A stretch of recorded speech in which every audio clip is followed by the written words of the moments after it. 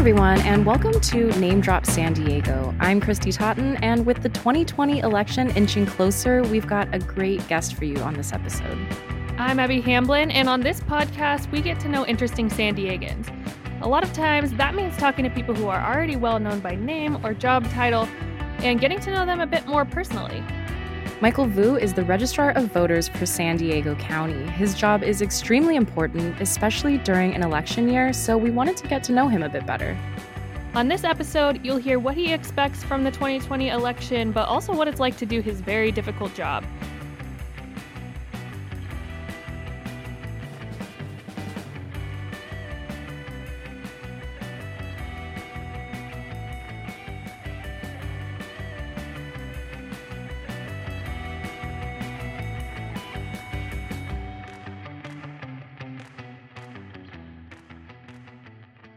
And where are you originally from? Well, Utah is where I was raised. I was born in the Four Corners of the United States. So they really, I don't know if we want to launch into it, Abby, but really, for me was life makes its way full circle for me here in San Diego, because when my parents and my siblings came to the United States, the first step on U.S. soil was Camp Pendleton because of the Vietnam War. And so we were quickly ushered to the Four Corners of the United States. That's Arizona, Colorado, Utah, and New Mexico, sorry. And trivia question. Yes, the Four Corners area. And I was born effectively a year later in Arizona. I say Arizona, but really we live so close to the Four Corners area that we lived in Arizona, but the closest hospital was New Mexico. So we had to cross the border into New Mexico to get me born. So, and then after that, we moved up to Utah, as the story goes. Yeah, actually, I might ask you that one again. I think that's... We could just use this. We could have just used this. Yeah, okay. Okay, well then let me ask a follow-up if we're just going to get into this. What is that story of your parents coming here? Well, it's as a result of the Vietnam War. My parents knew that the war was going to be lost. My dad was in the Vietnamese Army, for the South Vietnamese Army, and they knew that the war was going to be lost. And so, as my dad describes it, is that he went on a moped, one of those two-stroke motorcycles that they have in Vietnam, and went to pick up my mom and my siblings, and went to my grandparents' house and said that they were going to leave.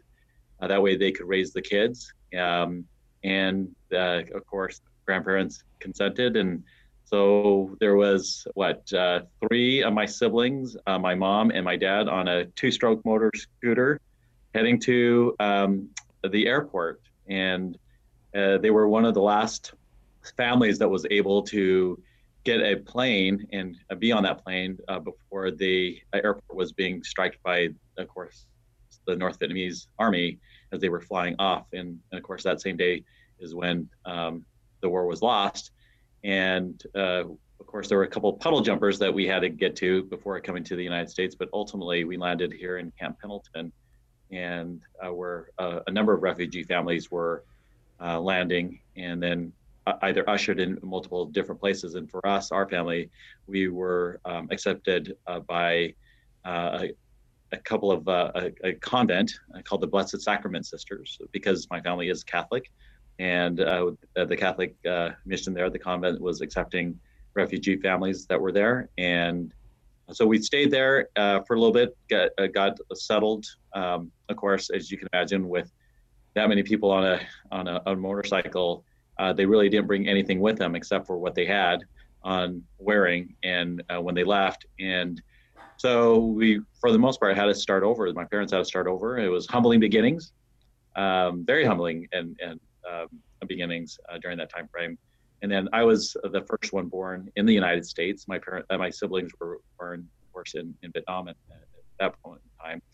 And then subsequent to that, my parents had two other kids. So it was a pretty large family. What an incredible story. I have to say, for the record, this is like the most interesting and fastest moving interview I think we've done to date, just like jumping right into something that's so important. Yeah. Um, but I wonder, did your parents ever see their parents again? They did, yes. Approximately 20 years later, they did. Oh, When a normalization was happening between the United States and Vietnam, my parents set out 20 years later to be able to go visit my grandparents. I unfortunately never got to meet my grandparents. I've always heard about them, and certainly there were those long distance calls. There was no such things as cell phones back then, and so there's these long distance phone calls, and they were quite expensive to make a call out to. I mean, they still are, but quite expensive to stay in touch. But as you can imagine, with everything that was happening in Vietnam, there was this push of the needs that my parents' siblings as well as grandparents needed during that whole time frame that it was occurring. I think on the one hand, it's humbling, but you've got other families out there that their certain family members were left behind, like either a husband or a wife that ended up going into re-education camps that were out there. So I feel like our family was frankly pretty darn lucky. I mean, we've got some folks here at our office because we support, Vietnamese is one of our federally covered languages that we have to support here in San Diego County. And one of the individuals that worked for our office in a seasonal capacity, he's been here almost as long as I have been. And he was one of those individuals that was sent to a re-education camp for a number of years. And the story he tells is so much different than any of the Wow. stories that I could even offer. But yeah, it was. But making it's one thing to come to the United States and be so fortunate to live in the United States, but as I mentioned, as life makes its way full circle, because we were quickly ushered to the Four Corners area. I was raised in Utah, and went through school there. Went to the University of Utah, and fell into elections. I'm sure we'll get into a little bit, and ultimately went to Ohio, and then found myself coming to San Diego. So raising my family. So there's no way I'm leaving either. wow, what an incredible story. So, what is your road to becoming the registrar of voters? Were you that kid who was so excited for his 18th birthday and voting for the first time, or what? How does somebody become a registrar of voters? For many of us, I would say it kind of just falls into your lap. You weren't really seeking it out.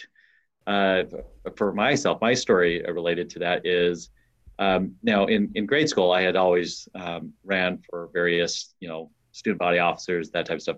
I had never thought about working in elections. I was planning on going to law school. And so after I graduated from high school, I attended the University of Utah. I got accepted there. And my major was going to be political science. It is political science. And what ended up happening is I did an internship. And as a result of doing that internship with the state legislature, one of the state senators that I was doing the internship for asked me whether or not I wanted to work for the county clerk's office. And I said, sure, I'm going to college still. I would be more than happy to supplement my income and be able to do other things and continue to work as well as going to school. And so I worked in a seasonal capacity. So I, entered registration forms for the county clerk's office under the elected official there, his name is Sherry Swenson. And I did a variety of things. I worked in the warehouse, and as I was going to school, and we at the time had the punch card system, the notorious and infamous punch card system, the hanging chad, that was used in many elections jurisdictions across the country. And at the time, and I remember just putting pages together inside what is known as called the vote-o-matics. And you had a flip end that you had an arrow and it pointed to a punch position on the punch card. And you had a person to vote. They had a punch, their selection, and that selection was a number associated with it. So if you ever ran for office, you were really because of mail balloting or absentee voting. That's what it was called back then. People would campaign on a number, not on a name. because there's always a punch position number that you were assigned to. I feel like we could have a really interesting episode of this on how elections have changed since you've been involved for so long. There's probably Yeah. so many different little technology just the tech changes alone. and stuff like that. Are we ever going to be able to vote from our phones?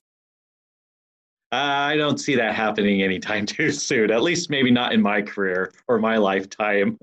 It could come. It could come. There's a whole storyline for me to get to any level of electronic voting, online or over the phone.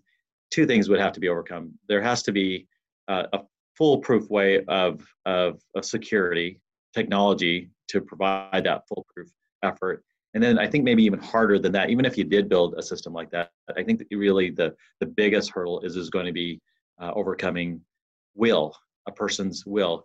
Because again, as much as there is technologists that are creating the technology, there has to be trust.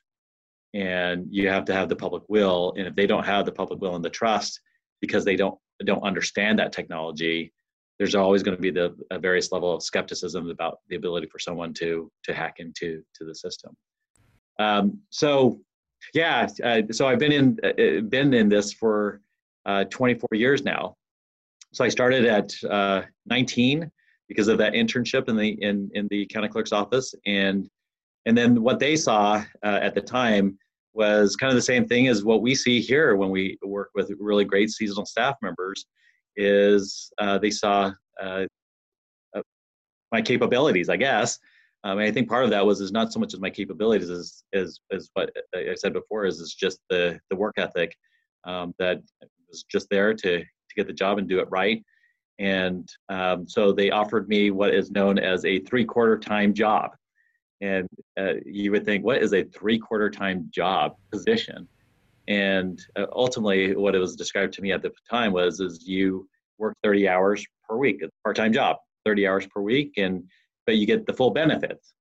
And for me, at the age of 19, and I was under my parents' benefits, I really didn't care too much about that. I was just saying, okay, 30 hours per week. That's great. Be more than happy to. I'm still going to school. I'm still going through getting my degree. And then a couple of years later, after approximately 2 years after that, the job was geographic information systems. And I didn't know anything about geographic information systems. And they said, well, we want to introduce it to the office. And so we'll get someone to train you on it. And so I picked up on it pretty quickly. I thought it was fascinating. I still think GIS is such a powerful tool on so many different fronts. And at that point in time, it was really in its infancy at the office there, but it's something that was growing and expanding across the entire country and continues to expand.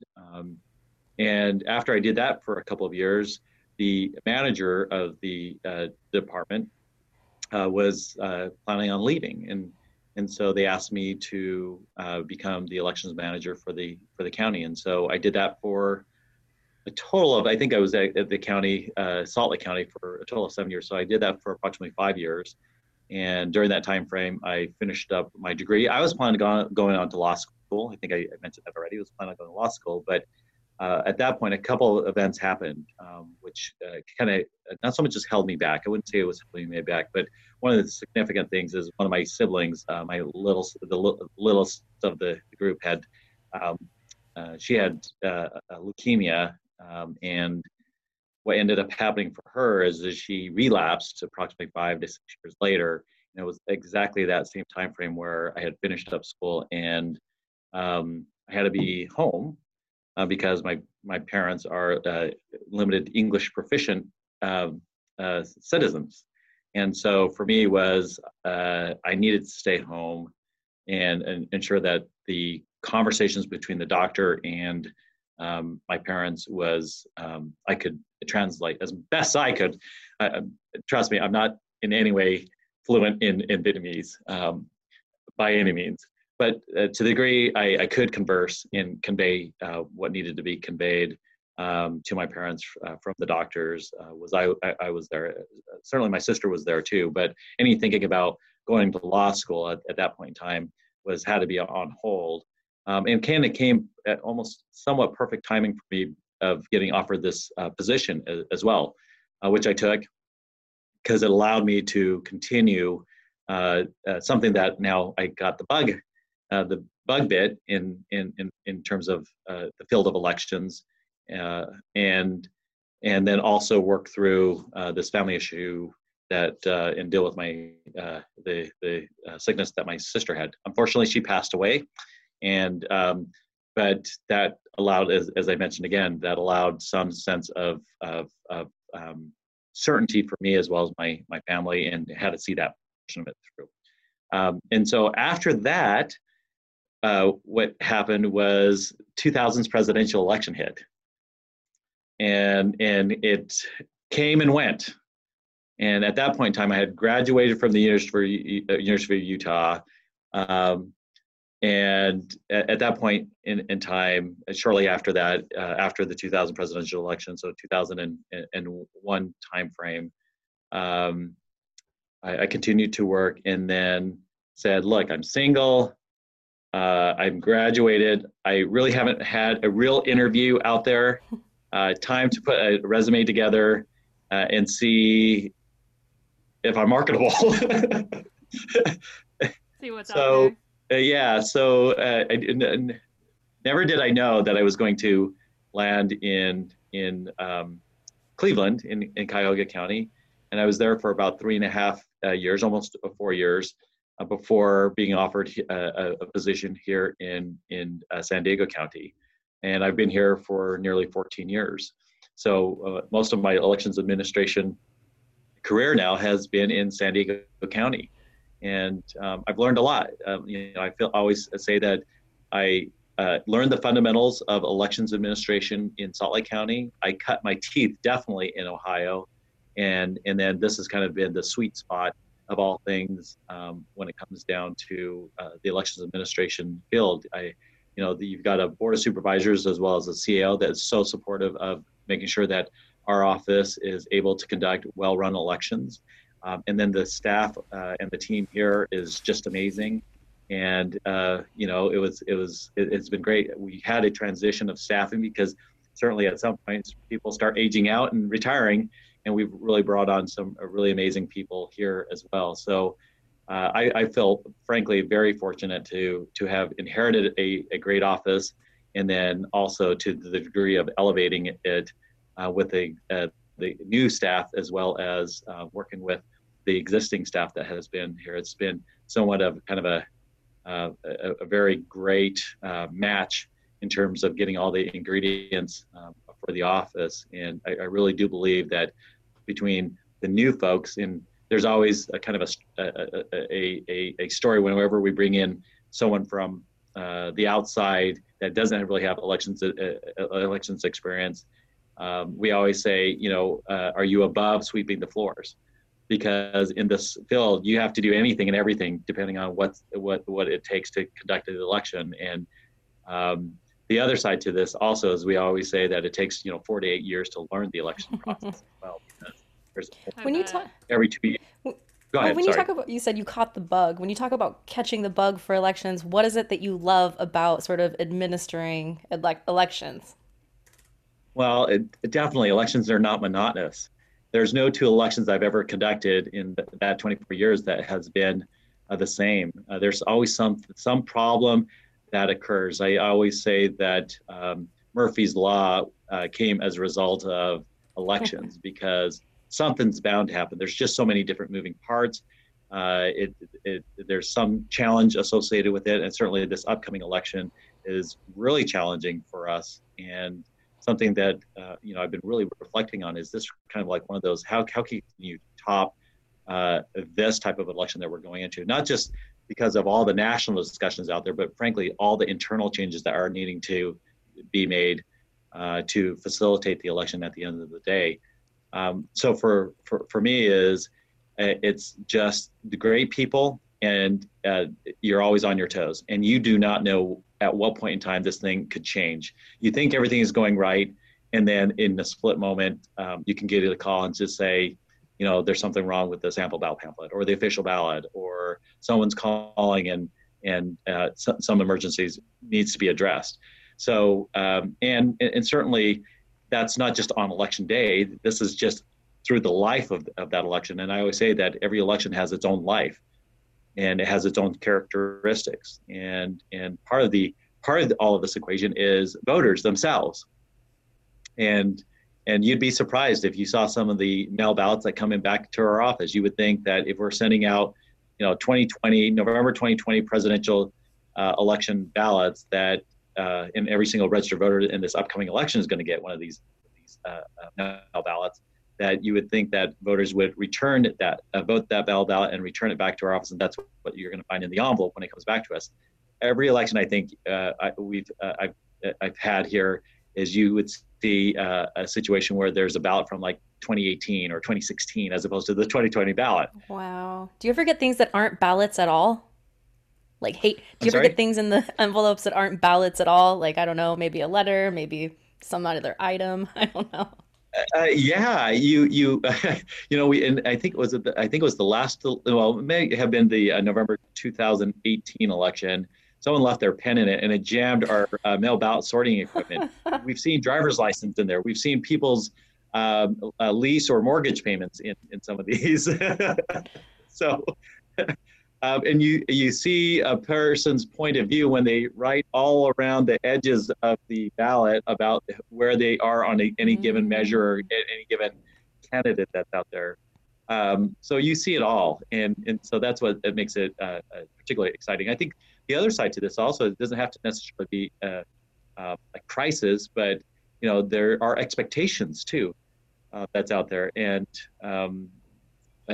so trying to meet those expectations, and certainly there's the expectations of the office and the performance of the office, but then there's the expectations of the public and campaigns and the media, and so that all of those become part of the equation of why I think I have stayed in it for so long, but also have caught the bug in terms of it as well. And it does take a different type of person to be able to be in this field, because it is long hours. I mean, certainly, particularly this year, I feel like I've always said that running elections is like preparing for a marathon. You just got to condition yourself day by day and increase your endurance until you hit election day. And then on election day, you could be putting in a 20, 30 hour day or plus, depending on how the election goes. This year, we're running like an ultra marathon right now, because we really haven't caught a break from preparing for the March election, conducting the March election, and then went straight into preparing and planning out this election because of the pandemic. Yeah, that's actually one of the last things I remember from work before leaving our office is we had our election night and then, shortly after. But one of the things I really want to ask you specifically is, like, there is a lot of pressure on you. Like, you are the person whose title goes with so many things. I mean, as you said, there's thousands of you guys working together, but there's a lot of pressure on you. Do you get nervous, or do you feel that pressure, or how do you handle that as the person who's like in charge of everyone else? No, I think, there are certain times where it gets very intense in terms of, are we meeting our timelines? Because we march by E dates. So today is E minus 39. And so we need to make sure that all the thousands, if not tens of thousands of pieces of activities and details that needs to be put together is happening, and that cadence is done appropriately.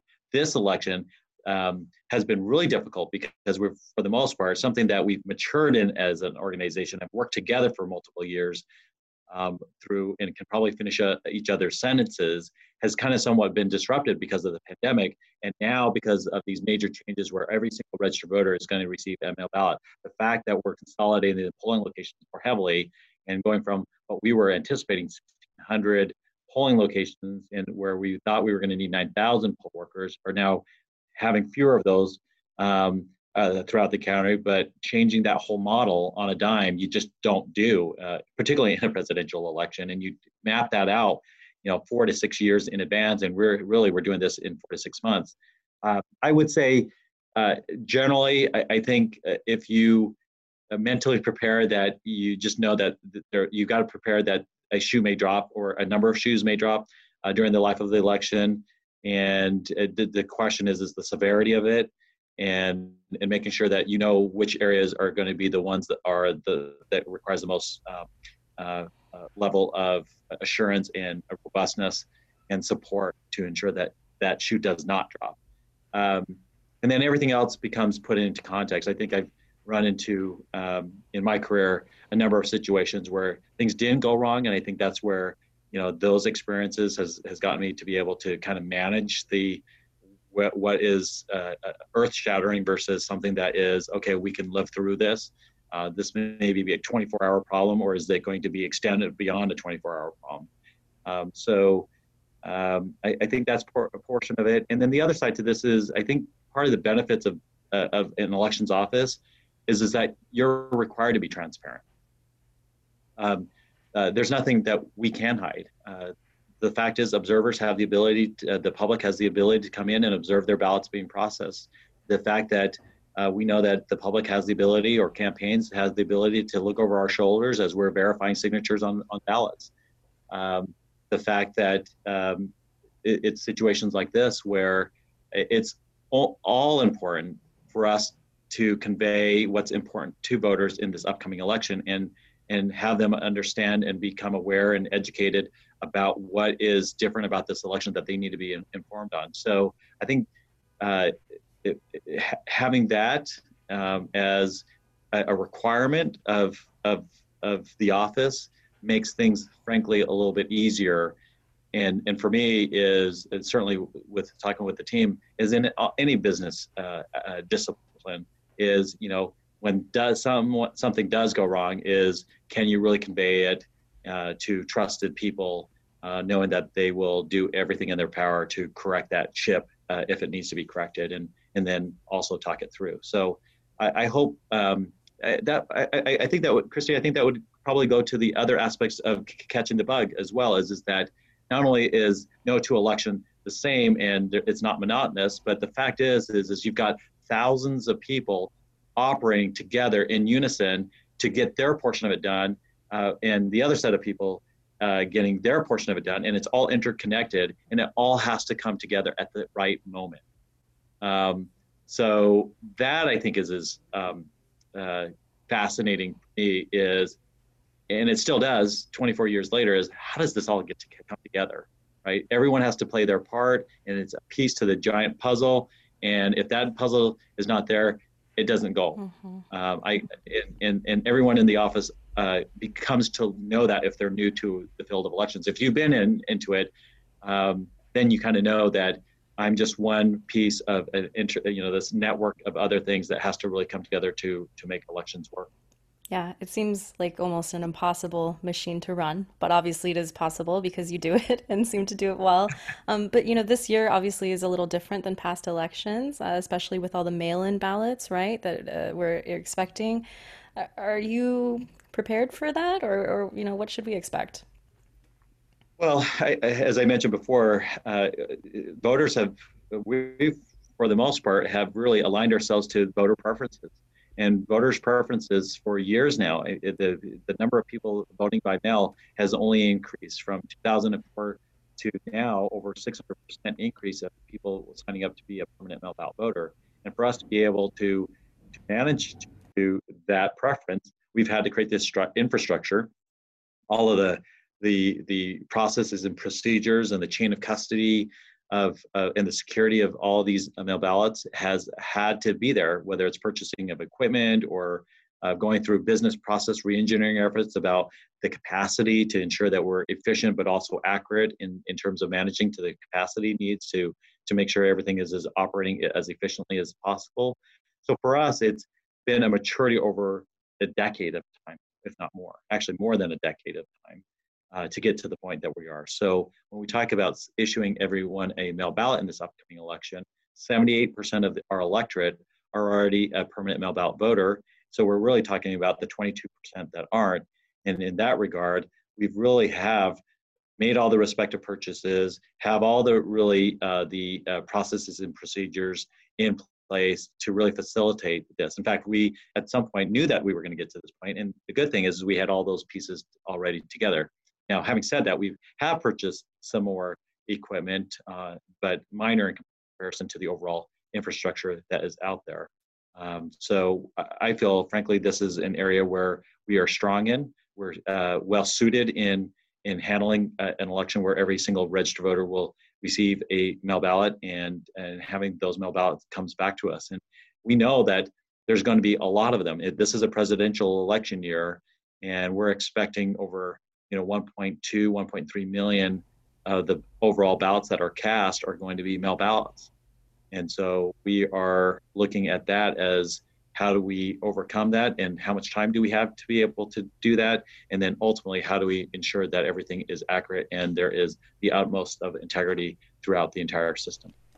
I just wanted to ask, this is a question you've probably been getting, but there is a lot of talk about, the safety and security of elections. And I think what a lot of people want to hear from the registrar of voters this year is, how do you keep an election safe and secure? And how specifically in 2020, what is the emphasis this year?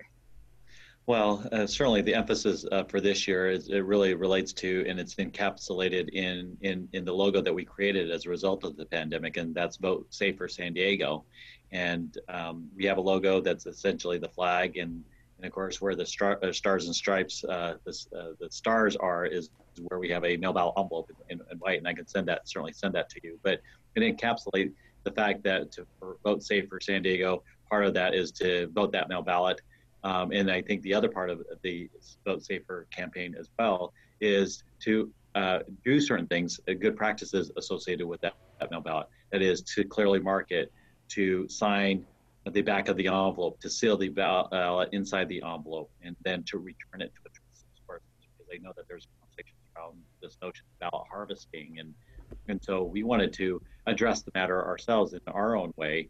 And for us, returning it to a trusted source includes the U.S. Postal Service and the thousands of collection boxes that they pick up mail from, and particularly when all of these return envelopes are postage paid for voters as well. So a person does not need to place a stamp on the return envelope for them to return their ballot back to our office, or to any of our mail ballot drop-off locations, which 125 of the 126 of them that we will have starting on October 6th, because we will start mailing on October 5th the mail ballots.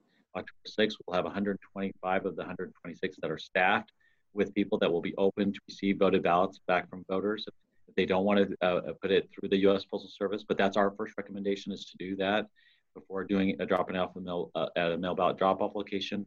Or separate from all of those locations is the 235 super polls locations that we will have starting on October 31st. And of course, they will be open through November 3rd at 8 p.m. when the polls close. But how do we ensure the security of not just this election? I don't think this election is any different than any other prior elections in terms of the level of security. Certainly, I think there's a level of heightened awareness around it because of the national discussions out there. But really, for us, is those systems have always have been in place. I think there's a couple of new elements that voters can ensure that they're tracking their respective ballots and taking ownership of the security of their ballots as well, and get some level of transparency of knowing where their ballot is in the cycle of getting their voted ballot back to our office or getting from the U.S. Postal Service to them. So how do we do that? I think for us,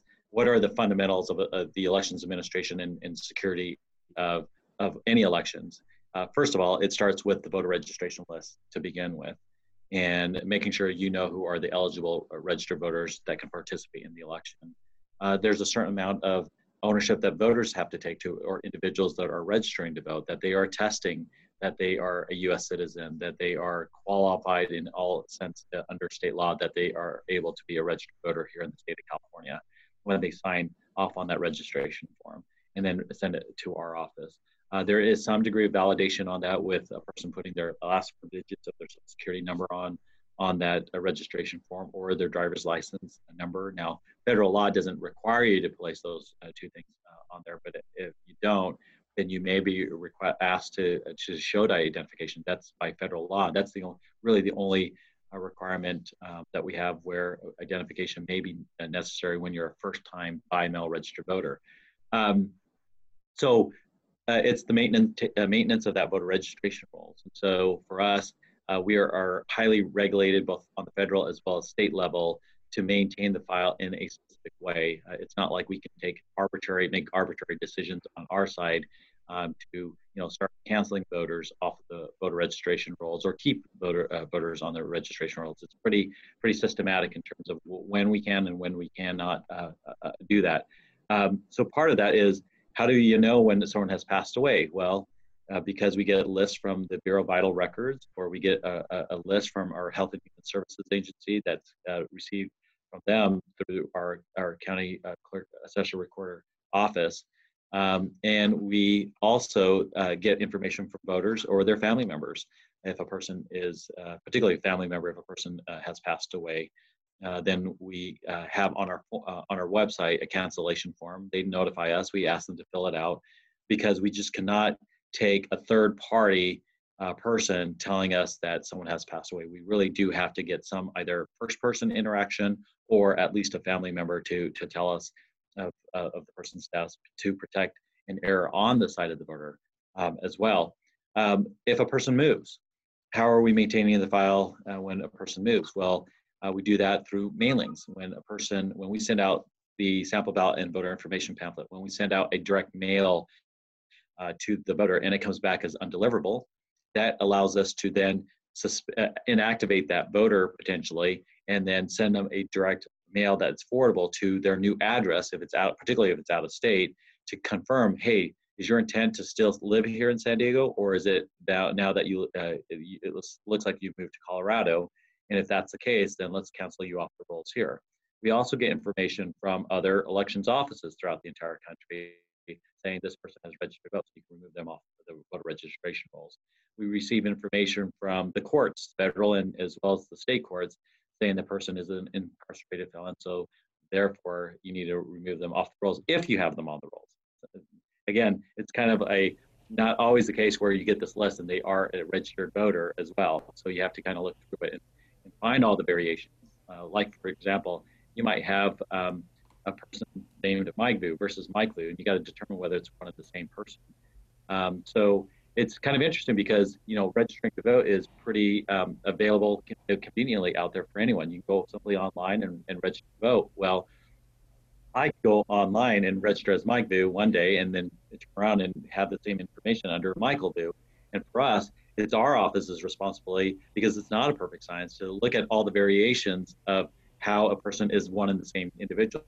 So we're having to do all these different types of queries to say, okay, first 3 letters of last name and 3 letters of first name, same birth date, and maybe the last word is your social security number. If it's all exact match, it's a high confidence match, and let's just purchase the record.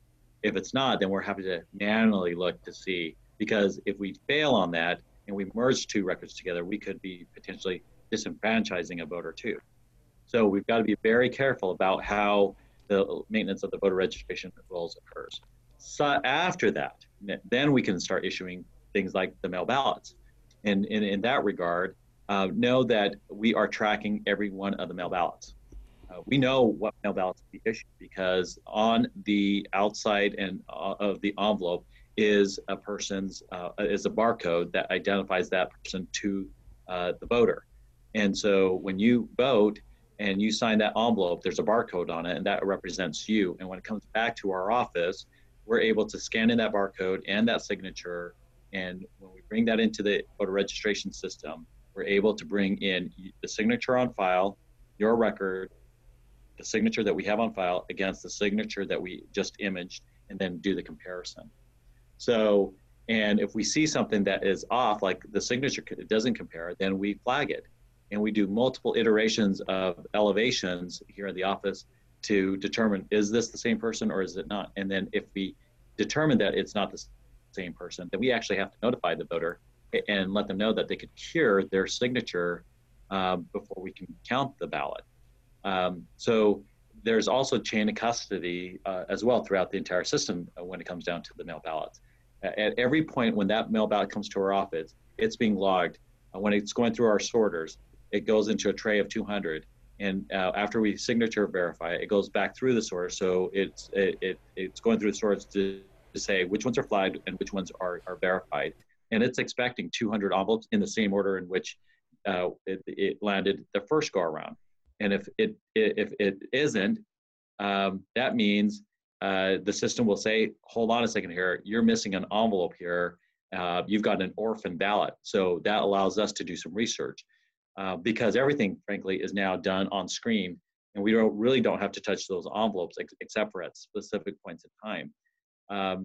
So there's a whole chain of custody flow at every given handoff of these ballots throughout the entire system, and it's being logged as well. So, and then, as I mentioned, voters have the ability to have their own level of security and peace of mind as well.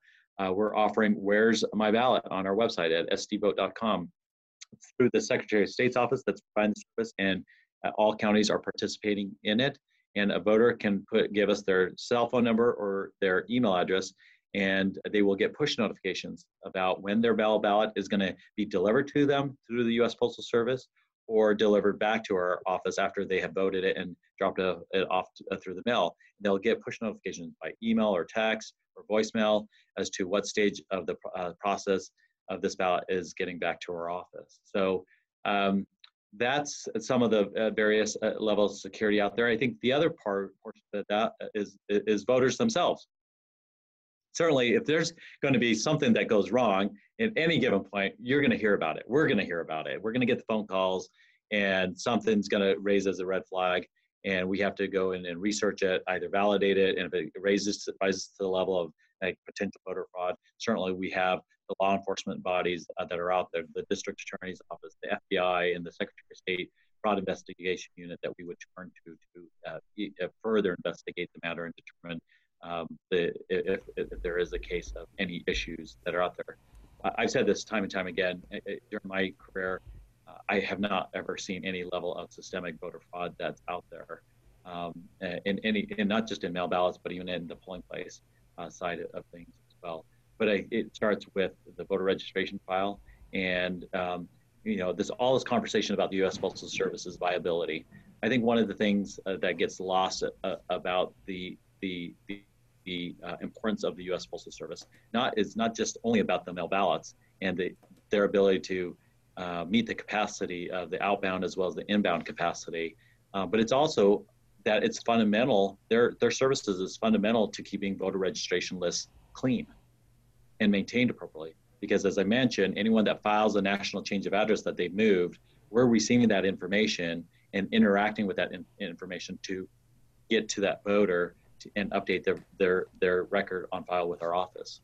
Because this is called Name Drop San Diego, our final question to our guests is always to name drop somebody in this community who has inspired you, influenced you, has just been a great person in your life for whatever reason. So who would that be for you here in San Diego? I have to name drop a couple of people then, because I always say that if there was going to... Okay. You can have more than one. Well, let me just put it this way. I always say that if I'm going to be down a dark alley, the only people that I want to be down a dark alley with are effectively women. So two people that I would say is Helen Robbins-Meyer, who is our CAO. I just adore her in so many different ways. How she leads this county and the county operations has just been amazing on that front. And I think the other person I would say is my predecessor. So that would be Deborah Seiler, who's now retired. Both of those two ladies have certainly influenced me in, on the one hand, on elections, and I feel is both in ways as a mentor for me and we're really good friends, myself and Deborah. And even though she is now living up in Sacramento, is where she's originally from, before she came down here to work. But I really do appreciate, her. And even though I came here with much experience in the ways of elections administration, certainly California has a different way of conducting elections, and certainly her breadth of experience and knowledge has always been someone that I always highly respected in what she's always said. And then Helen has just always been supportive of this operations, but of myself too.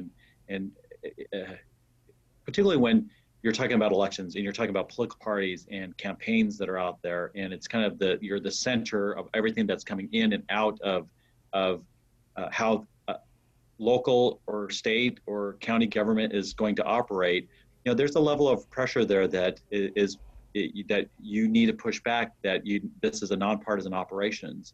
And Helen has absolutely recognized that in a variety of different ways, of that need to preserve this office's stance in terms of how it needs to be able to get the support that it needs, but also buffer it from anything that is out there. And I do believe the Board of Supervisors, as well as Helen, has been understands that and respects this institution, for us to be able to really operate the way that we do.